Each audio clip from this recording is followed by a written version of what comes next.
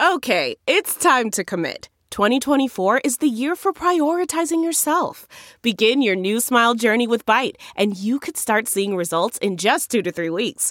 Just order your at-home impression kit today for only $14.95 at Byte.com. Byte Clear aligners are doctor-directed and delivered to your door. Treatment costs thousands less than braces. Plus, they offer financing options, accept eligible insurance, and you can pay with your HSA, FSA. Get 80% off your impression kit when you use code WONDERY at Byte.com. That's BYTE.com. Start your confidence journey today with Byte. Hi, everybody. I'm Fran Spielman, and with me today is the president of the Chicagoland Chamber of Commerce, Jack Lavin. Thank you for joining us. Fran, thank you for having me here. So, your background, director of the State Department of Commerce and Economic Development under Rod Blagojevich. Under Governor Blagojevich, yes. Which you don't mention in your resume. Oh, sure. I mentioned director of you the mentioned State it. Department. No, you do, but not his name, not Rod Blagojevich's name. Governor of Illinois, right. It's got to be weird to have worked during that time when all that was going on. Well, what was that like? It was an exciting time. When I came in to be director of commerce, the agency had kind of floundered for a while, and we sent it in a whole new direction. We took the state of Illinois and broke it down into 10 regions. We did an economic plan for every region of the state that included workforce, economic development, transportation, capital, and all that, I think, prepared me to, when I became chief of staff for Governor Quinn, and we implemented the first capital bill in 10 years, and we had the Obama recovery money, and I think we invested that money to help grow the economy out of the Great Recession. So it was a great time. There was a lot of flexibility. The one thing about Governor Blagojevich, he wasn't as involved, so it gave us more autonomy to do new things and new ideas. He used to stay home. He never came in. Yeah, there was a funny story. When I started there, I had young kids, and my wife was at home and she's complaining, "Why are you working so many hours? You're not here." And one day she was walking the kids somewhere at 10 in the morning and driving, and she almost ran over a jogger. And then she realized it was Governor Blagojevich out jogging, and she's like, "Why are you out jogging? And my husband's home working all these hours." So there was kind of a funny story. Did you ever have any clue what he was really up to or what was going on? And it must have been embarrassing when you found out. Yeah, no, that was what was going on there. I was focused on what I was doing at the Department of Commerce. We helped attract and retain 500 companies in the state of Illinois during my tenure. We made a lot of great investments in energy, infrastructure, workforce development. So I was focused on what I was doing to grow the economy. Yeah, and then how different was it under Governor Quinn? Well, Governor Quinn and I became chief operating officer Right. and chief of staff, and as I mentioned, that was the Great Recession. We came in right when the Great Recession was underway. President Obama did a big American Recovery Act, and we implemented that money, and we passed the first capital bill in 10 years. And I was in charge of helping put it together with the General Assembly and then implementing the capital bill. And that was a great time and a great opportunity and experience to look at the state and try to find investments that were going to maximize economic development and how we would grow jobs, not just to build things, but build them. They're going to maximize the impact on the economy by having new jobs, new opportunities for people. So that was a great time, great experience, and I thoroughly enjoyed it. And then we have this. I mean, have you ever seen a legislative session with more stuff that got done? Let's look at it. Casino gambling, sports betting, legalized marijuana, a graduated income tax making it to the ballot, the $45 billion capital plan. I mean, whoa. I told Governor Pritzker and the General Assembly members that was probably the greatest finish ever of a General Assembly session. They got more done in that last week and that last weekend than ever's been done. And there's an opportunity to have the first capital plan in 10 years and to create jobs and economic opportunity through different things. The Chamber pushed for the capital bill. We pushed for mass transit funding. We wanted sustainable mass transit funding and more mass transit funding. In the last capital bill, there was about 20%. Now, we were shooting for 30, but we got over 20. And that's important because 2 million people a day use mass transit in the Chicagoland area. And when we talk to our members, what are the most important things to them? It's getting their people to and from work, airports, which is all infrastructure, and talent attraction and retention. So I think the capital bill and the work on mass transit was very successful for us. We passed a data center incentive to build more data centers in Illinois, which will bring billions of dollars of investment.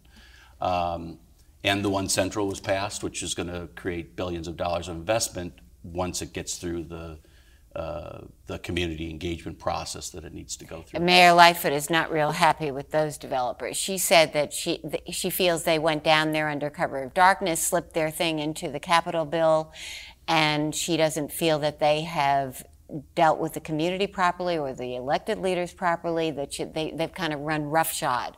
And she's not at all sure that a transit center at that location is even a priority for the city of Chicago.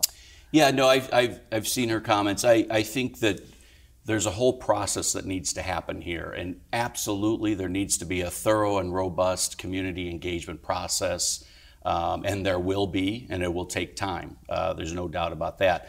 But given the infrastructure problem that's here, you needed to go through an economic impact analysis to say, can this even happen? Because if it can't even happen, why are you going to start down a process of designing or doing anything? You need to make sure economically, is it feasible? Can it be paid for? There's a tremendous investment to put a tabletop there, like we did at Millennium Park. I mean, look at where Millennium Park is now. So you need to do that. Then you needed to see, can it be financed? So you needed to do a unique, new kind of public-private partnership with the state, and you needed to be able to have the ability to access federal money. So what was the race to Springfield? Why did they need to get a piece of that capital bill? What is it? What was the deadline that they were facing? There's two deadlines. The first and foremost, there's transit-oriented development money in Washington, D.C. that expires December 31st. So they have the ability to get $1 billion, which the state would not get otherwise because it's for transit-oriented development projects. You had to meet that deadline of December 31st. So you needed to be able to say, we have a project, we have the ability to move forward and be able to get that. The second thing is the way Springfield works, there's a capital bill every 10 years. If you miss the boat on that, then you're waiting a long time. So it was the timing, given the mayoral election and the first General Assembly session for Governor Pritzker, you had to move. But there is a total commitment to having the community engagement process. But you needed to make sure economically the impact study worked and it could be done. There's a high fixed cost to fix the infrastructure problem. And the Metro tracks there and the maintenance center are 100 years old. They're operating inefficiently. There's probably safety issues. You need to solve that before you could do this, and you had to have the economic impact study and the ability to have this unique public-private partnership. You have a transit hub. This is the only one in the nation that brings national rail, regional rail, local transit all together in one place. This is not happening anywhere else in the country. It's unique. And now we have a unique public-private partnership to help fund it if the community engagement process goes well and everything moves forward, to help the private sector put the money up and take the initial risk. And then in the end, the government entity, the state, gets the asset. So this is a new way of doing it. It's not TIF. TIF, the money goes to the developer. In some cases, TIF is good. But this is a new way of looking at transit-oriented development. And there's places in the West Loop here that maybe could use this model to help solve some of the transit and infrastructure issues here in the West Loop. Just for our viewers who may not know, One Central is the decking over of these rail yards near Soldier Field and putting in it above it a wall of high-rises, maybe 10 of them, and a mass transit center. But Mayor Lightfoot has said, I'm not so sure that we need a transit center at that location compared to all of our other needs, like, for example, extending the Red Line south, which every other mayor has said and hasn't delivered. Yeah, and there is truly a but-for here. This money only happens from the state once this development starts and tax revenue is generated. If that doesn't happen, it doesn't happen. So there's a true but-for. So this is not taking away from any of the other capital transit money in the state capital bill at the federal level. It's truly a but-for. And our economic impact study said if this works, it will create $120 billion of tax revenue for the state and the city. About $50 billion of that is for the city. The rest is mainly the state and some for Cook County. So right now, that property produces $23,000 of property tax revenue. With this project, if it goes forward, it's $120 billion over the next 40 years. It's a significant amount. Whether there's how many high-rise or whatever, that's part of the community engagement process that still needs to happen. Totally agree with Mayor Lightfoot, totally agree with the community. There needs to be a robust and thorough community engagement process. Alderman Dowell has had 2 community meetings already, actually 3. And so that is happening and will continue to happen. But what this project does, the growth in the central business district has gone west, the West Loop and Fulton Square. It's gone north. Nothing's gone south because you have this barrier, this infrastructure problem. With this project, the growth can go south. And what does that do? That connects Southside residents and south suburbs to the central business district. AECOM did our study, and the studies show when people are within a 45-minute commute that that is the key. And this project opens up the 45-minute commute area on the south side and the south suburbs 3 times, grows it 3 times. And what's that going to do? That means there are better access to jobs, which mean more people are going to move to the south side or buy homes or invest, which leads to small businesses investing there, other businesses. It will create economic opportunity and jobs on the south side. It will connect people to the central business district from the south side. Mobility means opportunity, access to jobs. And then it's a whole catalyst for growth on the south. As you're going south, you have Michael Reese, the Obama Library, the old U.S. Steel site. All these things could create a whole economic development plan, but you need to solve this infrastructure problem, which is this metro yard there, and you need to cover it up. And this is not, put the tabletop on, and this is not the first time this has happened. We did this with Millennium Park, and this was not on anybody's list of capital priorities. It was on Mayor Daley's list and his vision, and look what Millennium... Daniel Burnham's, really. Right, and you can't even imagine Chicago now without Millennium Park and right. 55 million plus tourists. So sometimes bold and innovative visions aren't on people's list, but they can become these huge economic opportunity job creators. Let's talk about another bold thing, the casino. 4,000 gaming positions for a Chicago casino that mayors have been asking for 30 years, they finally got. But is it too much gambling for Chicago? Are you worried about the business climate, the tourism climate, the saturation of gambling, possibly slots at O'Hare and Midway? I mean, what's that going to turn Chicago into? Well, I think that's why Mayor Lightfoot has said she needs to do a study, the city needs to do a study to look at where we can maximize the benefit of this casino. Where do you think? Where would you like to see it? I think we need to look at her assessment and her study and sure, see but where you it have is, an because opinion. there are different options. Well, being let's closer go down to downtown or being out in the neighborhoods, and there's pluses and minuses to both. So doesn't it have to be downtown to really maximize the revenue? I think that an economic impact study to look at where the best place to put it and benefit is. If you're trying to stop people going from Indiana, it needs to be south, in that area. But I think a study will say how can we both maximize the revenue from the casino and how can we maximize job creation and economic development. And I think a thorough research and study similar to what AECOM did for One Central, I think will help that. Because there's a lot of facts when you look at the history of the Central Business District and the growth from 1980 to now, from the Central Area Plan that was done in 2003, you see that a lot of private investment has happened, not the public infrastructure's happened. So you really have to get down into the details to decide where's the best location, where is it going to have the maximum What about impact. McCormick Place East? I mean, they were going to tear it down anyway. Wouldn't that be a good location? Once again, I think that you have to have an analysis and you have to have all the stakeholders. You need to have McCormick Place. You need to have the big conventions that come to the city weigh in, all the stakeholders weigh in and say what they feel and how it will help. If the stakeholders say this would be a benefit to attracting conventions, then I think that should go into the analysis. Well, are you of the mind that it would take away from conventions to have it close to downtown? I think... would it make people come off the floor and go to the casino? Well, I think right now, since there are casinos in Indiana, the people that come to conventions and want to do that are going to Indiana. So we should try to capture that traffic. But I think where's the best place to do that? Further than that, you need to talk to all the stakeholders and see what's the best So you have place. no opinion about this, about where it should go? I think we need to look at the data and decide where the best place is and do that economic assessment.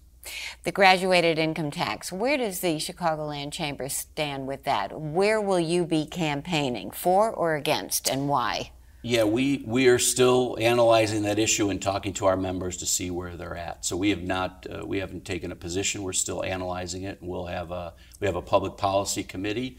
And now that it's passed, we'll be reviewing it then with our board based on our public policy committee's recommendations and deciding what stance. But this has an enormous impact on your members, right? I think it has an impact on the state. That's why right. It's a so why be so timid? Why not weigh in? That's why it's a state constitutional amendment. That's why we make it so difficult to change the Constitution. Well, you're going to weigh in, aren't you? We will eventually weigh in, yes. But I mean, how long are you going to wait? Well, the vote is a year and a half away. So true, but I mean, this campaign has been going on even now. Well, but there's also talk about property tax reform and other things that didn't get fully through the General Assembly of what is going to come along with this constitutional amendment. I think we need to look at all the facts and wait to see what those are and make decisions. What about some of the things Mayor Lightfoot has promised? For example, the Fair Work Week ordinance, very personal to her. 2 weeks notice for scheduling, etc. You've been against that. Is there a compromise, and where do you stand right now? There is a middle ground, and we've had a lot of negotiations going on. We've made a lot of progress in the last few months, and I've heard Mayor Lightfoot. She came to our board of directors before we endorsed her, and she talked about this.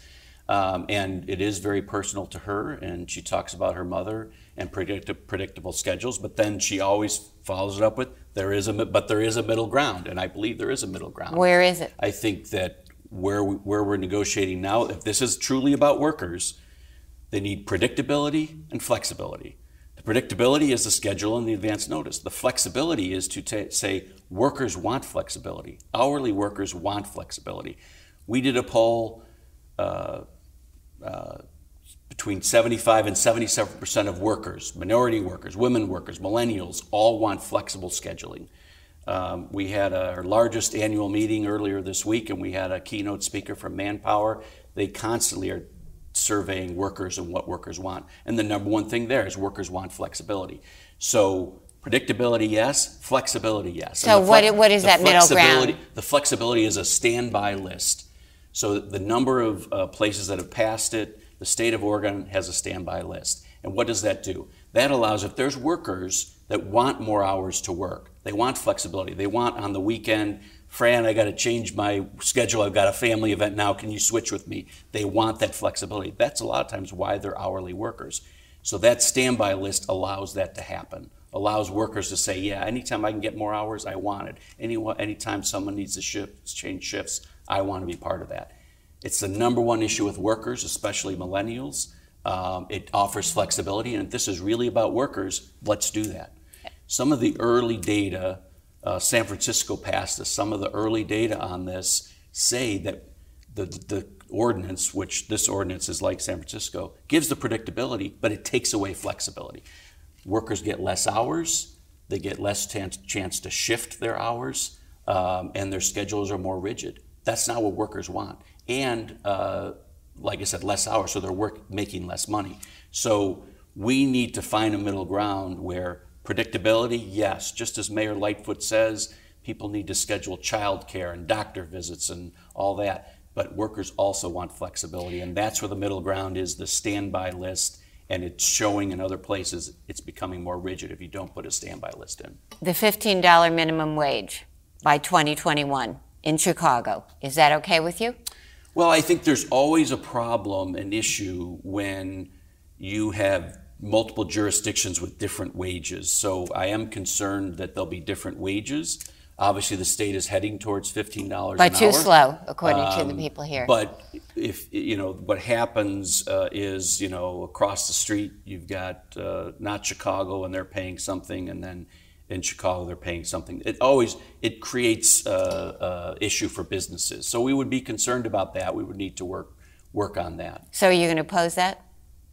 I think that we will be against that. And the reason being what? That there's too many mandates on businesses in Chicago, or what? Well, there's too many mandates. I mean, I served on Mayor Lightfoot's transition committee, and everybody says, let's get the business community more involved. Do more things like AT&T's Believe Chicago program. But then on the other hand, they want to come back, higher minimum wage, restrictive scheduling, paid sick leave. So they want to put a lot of mandates on business. You can't have it both ways. You got to be balanced, a balanced approach. You can't use the business community as a piggy bank to keep raising money, because then they're not going to create as many jobs. Companies aren't going to locate here and invest here and create those jobs. So and she's fair and balanced. She's got a $700 million deficit or more, and she's talked about not doing it on the backs of the middle class and the low income people, which means. But she's also said I need to be fair to business. She has right. said I don't. So are you worried about what's coming taxation wise? I think that business community is always worried about that, but as long as the business voice is heard and there's a balanced approach and both sides are being heard and you can come to some middle ground and compromise, I think that's all the business community can ask for. And that's why the Chicagoland Chamber endorsed Mayor Lightfoot, because when she came to our board, that's what she said. She said, understand there needs to be a balance. But the business community had a real friend in Rahm Emanuel. Tourism was boosted. We had corporate relocations to Chicago. The tech sector really boomed also. In Mayor Lightfoot, you have more demands. You have her saying, pay attention to those neighborhoods. So are you worried about the atmosphere, the tax them more, demand more atmosphere?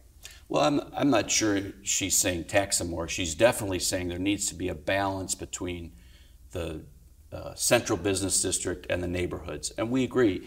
If the central business district's doing well, neighborhoods are doing well. If neighborhoods are doing well, the central business district. Is there more you can do in these impoverished, ignored neighborhoods? What can you do? I think, like, for example, AT&T has a program called Believe Chicago. They go into 19 communities that are dealing with violence and high unemployment, and they do their volunteer time. They've hired 500 workers out of those communities. They're out there working with the community groups out there to find ways that they can work together to do job training, hire people, do volunteer time. That's the kind of engagement that the business community can have, and we hope to add to that and grow that. We had Eileen Mitchell, president of AT&T Illinois, speak at our annual meeting about this, and then we committed to try and recruit more companies to do this. And this was something discussed in Mayor Lightfoot's transition committee. And to do that, to engage the business community more to do that. And you'll get more done by doing that than just piling on regulations. And the other thing I'll say, Mayor Lightfoot has talked about reform, signage, permit, zoning. I mean, all that has to be more efficient and more timely. That's important to business too. It's not just about taxes, it's about regulatory reform to make it easier to do business in Chicago. Jack, thank you for joining us. I really appreciate it. And we'll see you all next week.